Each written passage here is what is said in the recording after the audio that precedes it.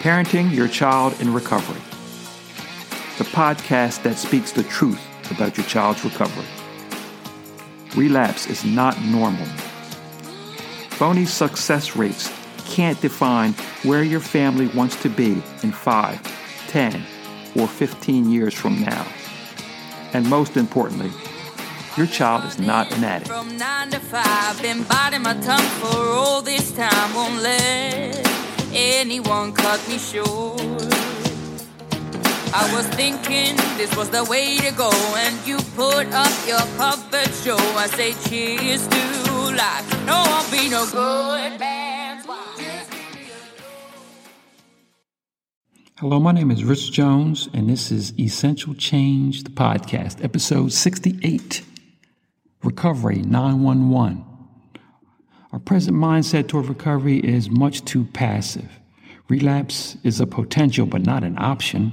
So let's start thinking emergency, the first and every time threats to life and a future present themselves. Let's play around a little bit, too, with the message now that we've got that out before we start, because I think this message is important. There's another spin on it. Helping the families of young adults absorb 100% of their help and support, preparing them fully for the recovery process. So that's sort of what we want to talk about. I want to talk about the fact that, in my mind, I don't think we, as a group, and when I say a group, I mean all of us, the families, the practitioners, us support people, all of us don't take recovery as an emergency. It's become too complacent. The number of rehabs, the number of programs, it's almost like we have really given in to expecting people to fail. So we're taking the numbers, and the lower the numbers get, the more money we throw at the problem, the less effective it is. So let's talk about our adversary, the low rates. The low rates of first-time offenders, the low rates of younger people going to rehab. The rates are really low. As a community of practitioners, I think we really got to take some blame for that. I don't think it has to be that low. Yes, we're dealing with addiction, and obviously it's a tough adversary, no doubt about it. It presses back when you press against it. It presses back, and it's fed by so many things. It's fed by our societal attitudes. It's fed by peer groups. It's fed by complacency. It's fed by broken families. It's fed by a lot of things that we have to deal with. Now, the good thing about these processes are that physically, most of the time, if it doesn't get too bad, our practitioners, our doctors, our medical profession has come up with a lot of ways to physically help and get people over the top and make sure that there's some body left if we can save the mind. A lot of times our practitioners really shield themselves from the mental aspect of it. And I don't know if shield themselves is the proper way, because I don't think they're shielding, but this is what they're trained to do, deal with the physical part. They put out referrals to help them with the mental part. So an analogy, if you will. Remember Bounty Towels, the quicker picker-upper? I think that what we need to start doing, and this is a slightly silly analogy, but I think it means a lot. The individuals that we work with, we need to make them more absorbent, give them more of an ability to take in the help, more ability to see the resources, see what's offered to them, see what they can be, and give them more of a protective shell and an absorbent nature into the good things in order to help them prepare for the battle ahead. A lot of times we start this battle and they're not prepared. And we go in and we wonder why our results are so low. Okay? I think it's very important. Remember, get that Bounty Towel out. Bam.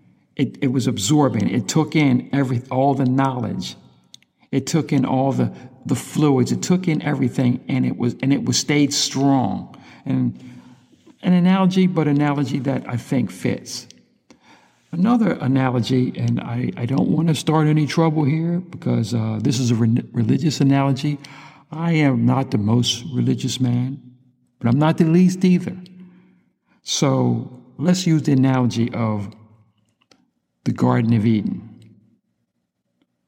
One of the problems that we fall complacent is the fact that, just like in the garden, it was told to Eve, if you eat this, you will die. Well, they ate it and they didn't die. I think that's the same problem. We have addiction. People have addictions, and we work on preventing relapse.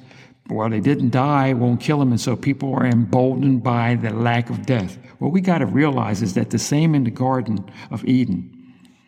We're not talking about an immediate death. We're talking about the death that comes when you cease to live. There's a certain death that comes when one ceases to live, and that is what's most important that we understand. It's not an immediate death. That's why the threat has lost its sting. But let's understand, us as a group, practitioners and the family members that are trying to help, let's understand that we've got to treat this like it's death, because it is death. So let's really come at it and not disrespect the causes and allow the poor aspects of it to come to fruition and gain steam and gain power. Okay, it's very important. Another analogy I want to bring here is the fact that we have to start treating this as an emergency. That's why I called it 911. When we see anything that's going on with a young person or young people, we need to sound the alarm, ring the bell. Make sure that we bring the right type of retardant for the fire.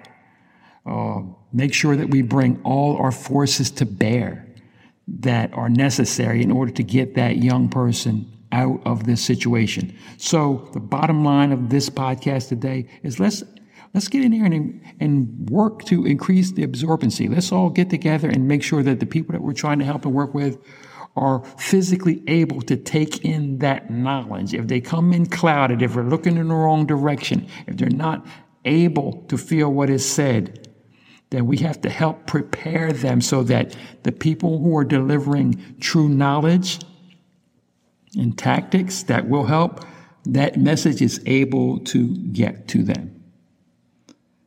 My call to action today, as always, go to secondstarts.com. That's the number 2, NDSTARTS.com. Look around, see if we can help you, see if there's any facts, see if you have any questions. There's a place on there for a calendar. If you have even want a few minutes to talk, please, you can either call up the number or get on the calendar if it's a better time for you, and I'd be happy to discuss what we do. You remember that I work with few people. I told you I'm semi-retired, so we work with few people, but anyone who wants to know exactly what we're doing, how we're doing it, I'm happy to tell with no charge. I'm happy to discuss it and discuss it freely with you. So if you got a thought on it, if you're a practitioner or if you're a family member and you think we can help, just give me a call. It's definitely no pressure at all.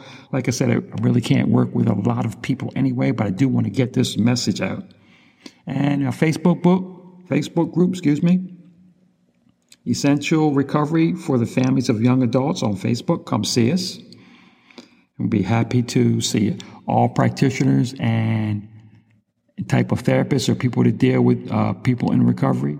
Hey, I'd love to get with you, and it is my intention to get referrals from you guys. So let's remember in closing, let's get out there and help somebody get better. Help somebody stay better. Help somebody be better. Thank you for joining us on Parenting Your Child in Recovery, a podcast for the families of young adults in recovery. For more information, go to secondstarts.com. That's the number 2, NDSTARTS.com, and our Facebook group, Parenting Your Child in Recovery. And if you or someone you know loves a young adult in recovery and want a customized premium change to recovery without the guilt and shame of most recovery processes, please go again to secondstarts.com, the number 2, NDSTARTS.com, and book a free call. Thank you.